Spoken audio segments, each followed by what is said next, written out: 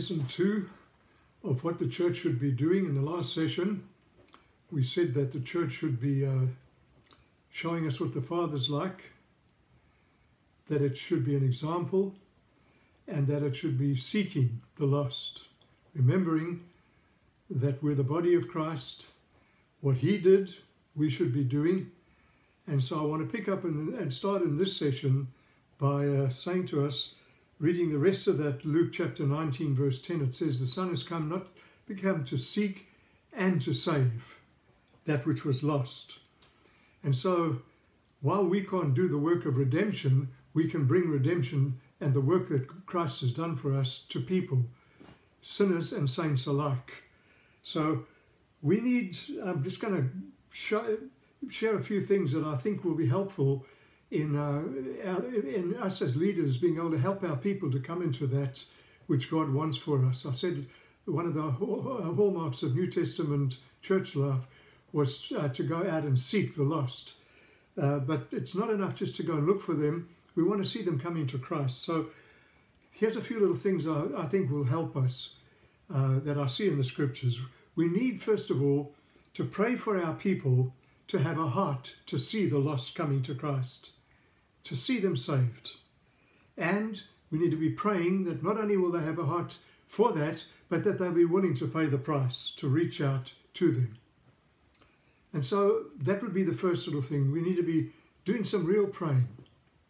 And then secondly, we need to teach our people how to become effective witnesses. I think I've touched this in one of the previous sessions over the last little while, but we need to teach our people how to share their faith, how to share their testimony in a sane way, and in a way that God can use it. Concise, effective, non-religious, empowered by the Spirit of God. This is something churches need to be teaching their people how to do. And some of the testimonies are actually off-putting. They emphasize and highlight sin so much and make it look so pleasant. And then when people, they say they've come to Christ, it's like, well, now my life's become boring. We need to pray for, teach our people, and also we ourselves need to be praying for genuine conversions that result in discipling or disciples, not just decisions. I think that a lot of the churches have just lost heart. They've seen people raise their hands up, the same people over and over and over again, and not really seeing them changed and becoming effective and fruitful. So we need to pray for genuine conversions that result in discipleship, and that with those converts integrate into the life of the church, really become soul winners and part of the band that God is using, effective and fruitful, lifesavers, as it were. Remember that Jesus came to do more than just save us from hell. He actually came to, as Matthew 1:21, the angels actually said, "Thou shalt call his name Jesus, for he shall save these people from their sin." Our message must include that too, not just out of their sin, but deliver them from sin. Sin for the believer must be the exception, not the rule. It's like a train network. They don't plan for an accident, but when an accident takes place, they know what to do. It's not on their timetable, it's not on their schedule or their schedule. But when it happens, they know what to do about it. And so it is for sin. In the life of a believer, we should be living victorious. In actual fact, if you were to read 1 John chapter 2 verse 1 and 1 John chapter 3 verses 6 through to 10, 1 John chapter 5 verse 18, you'll see there that John writes, and he actually says, these things are right unto you that you sin not. And if any man does sin, not when, if any man does sin, we have an advocate with the Father, Jesus Christ the righteous, and he is the propitiation, the mercy seat, the atoning sacrifice for our sins, and not ours alone, but the sins of the whole world. In 1 John chapter 3, verses 6 to 10, he was actually saying that we should not be slaves to sin. We shouldn't be under the control of the devil. And the same in 1 John 5:18, etc. Read it for yourselves. Read those scriptures, and then help our people to understand that we're not only saved from hell, but we're saved and delivered from sin ongoingly. God is making us more and more like Jesus.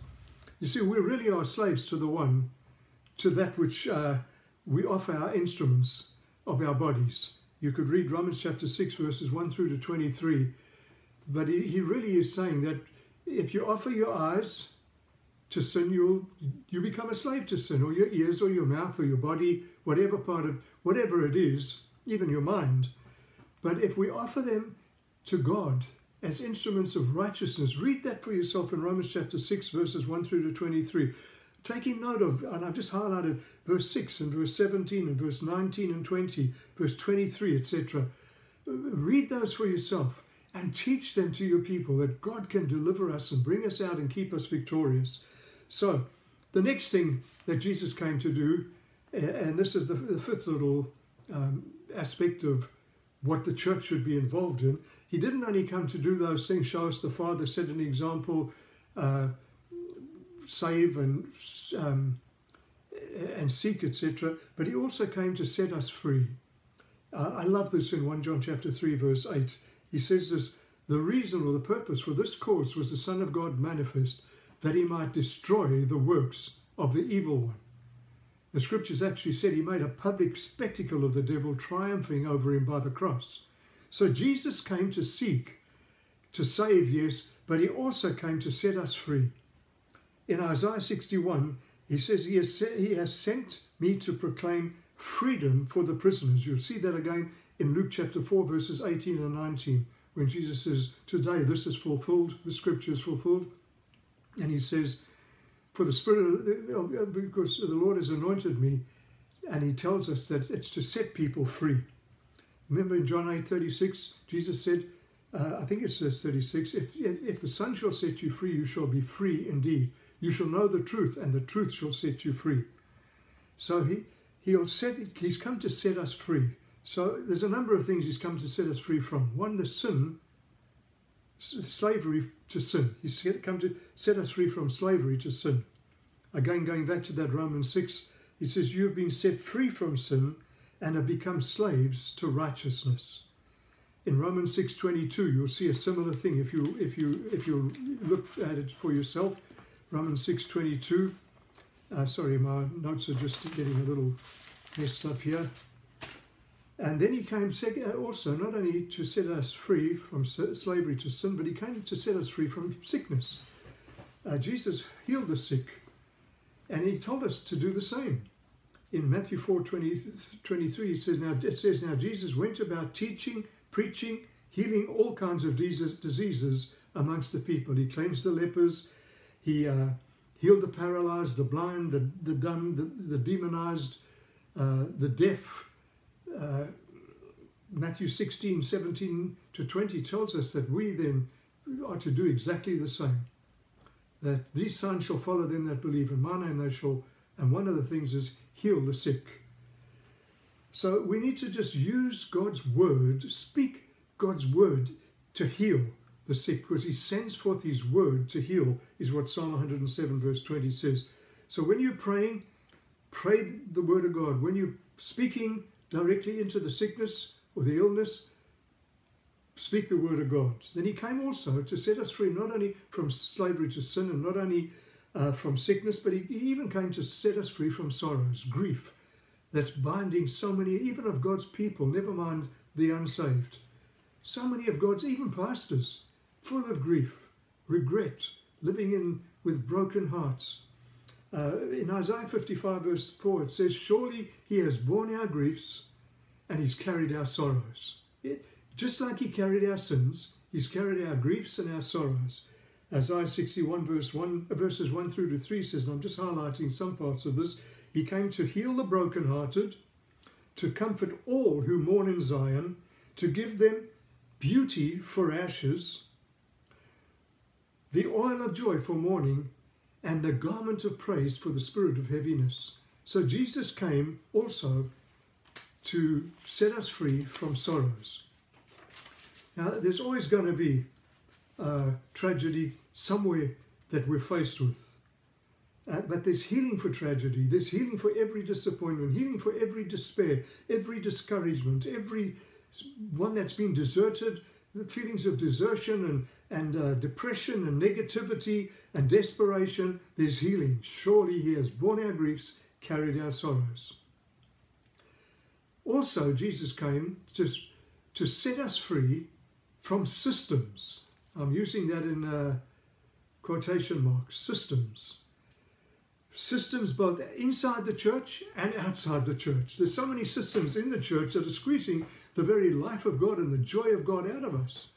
But he's come to set us free from those systems in the church and out of the church, from the vain traditions that the church has fallen into, that we're just doing traditional kind of, it's just rote, over and over, doing the same thing. Jesus opposed tradition. By the way he taught, you can look at that up in Matthew chapter 15, verses 1 through to 20, taking special note of verses 6 through to 9. In Matthew chapter 9, verse 14 to 17, just because of time, I'm having to just give you these scriptures and ask you, please, in Jesus' name, read them for yourself. Don't just gloss over and get these little points. Let the Spirit of God take the word and speak it into your heart. The system of vain traditions.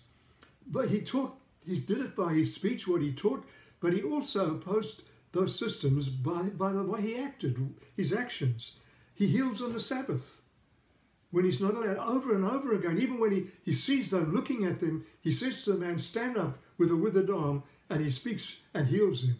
And he's just showing people, I'm opposed to this. And the church is full of man-made traditions, isn't it? Even some of the ways we conduct what we call our worship services, with the music and singing, our meetings, the pattern we follow, it's just like so predictable. It's just systematic. It doesn't need the life of God in it, and very often it doesn't have any of the life of God in it. People get bored. Sit down while the songs are being sung. Look into on their iPhones and iPads and make notes of other things and deal with next week's agenda while the preaching's going on. But God wants to set us free from those systems. Our modus operandi, even the systems of finances that have got the church into trouble and individuals into trouble. God's come to set us free. Christ came to set us free, even from authority structures where we've been abused, by even in the church. So Jesus can heal, set us free from all those man-made systems, what they've done to us, robbing us of his true life and effectiveness. And he can give us a biblical wineskin, a biblical structure, flexible, that the Spirit of God can keep on being poured into our lives, into our churches, into our meetings, into the way we do things, our outreaches, every area of life, homes and home cells and whatever else may be. But he's also come not only to set us free from the systems in the church, he's come to set us free from the systems outside the church. Peer pressure. You know, it's amazing to me the peer pressure that, I know I'm reverting back to the church now, but just for a moment, there's even peer pressure in the church, pastor against pastor. It's just, anyway. But he's come to set us free from peer pressure, from being people pleasers. So many pastors are people pleasers. They won't preach on certain subjects in case the people don't like it and don't come again. And he set us free from political correctness, the fear of man, well, you know, all those things. But he's also come to set us free from slavery, bondage of any sort and any kind. 1 John 3 verses 2 and 9. Isaiah 61 verses 1 and 2. Even from the law and from legalism, as well as from licentiousness. So read for yourself in Galatians chapter 3 verses 1 through to 18. Galatians chapter 4 verses 21 to 31. Galatians chapter 5 verses 1 through to 4. And then verse 13. And you'll see how Jesus has set us free, and we're to stand fast in the liberty wherewith Christ has set us free. Slavery of any and every kind. Also, he's come to set us free from the sting of death. Its fear and its finality. You'll find that in 1 Corinthians chapter 15. Especially if you just make a note of verses 54 and 55. Read them for yourself. our final resurrection, to be with and like Jesus. He set us free from that, from the fear of death and its finality. He set us free so that for eternity and for time, serving him, his peace, the sting of death, now and forever. I don't have to fear death and the consequences of just, he set us free from all these things. You know, Jesus even raised the dead in time. It's going to be so easy for him to raise the dead. Those who are dead in Christ are going to be caught up, be alive with him forever. You know the scriptures that talk about them. But Paul said in Galatians chapter 2, verse 20, speaking about now, it's no longer I that live, but Christ who lives in me. In the life I now live, I live by the power of the Son of God who loved me and gave himself for me. Resurrection power. Christ lives in me. Paul said in Philippians chapter 3, verse 10, he wants to know that more and more. I want to know him in the power of his resurrection. So we can live in resurrection life now and have no fear of dying into the future. He came also, quickly, our time's running out now, he came to satisfy, to give us life and to give it to us more abundantly, life with a capital L. John 10:10. Psalm 23, the Lord is my shepherd, I shall not want. And he does all these things for us, causes us to lay down, leads us in paths of righteousness, he even prepares a table for us in the presence of our enemies. Our cups run over.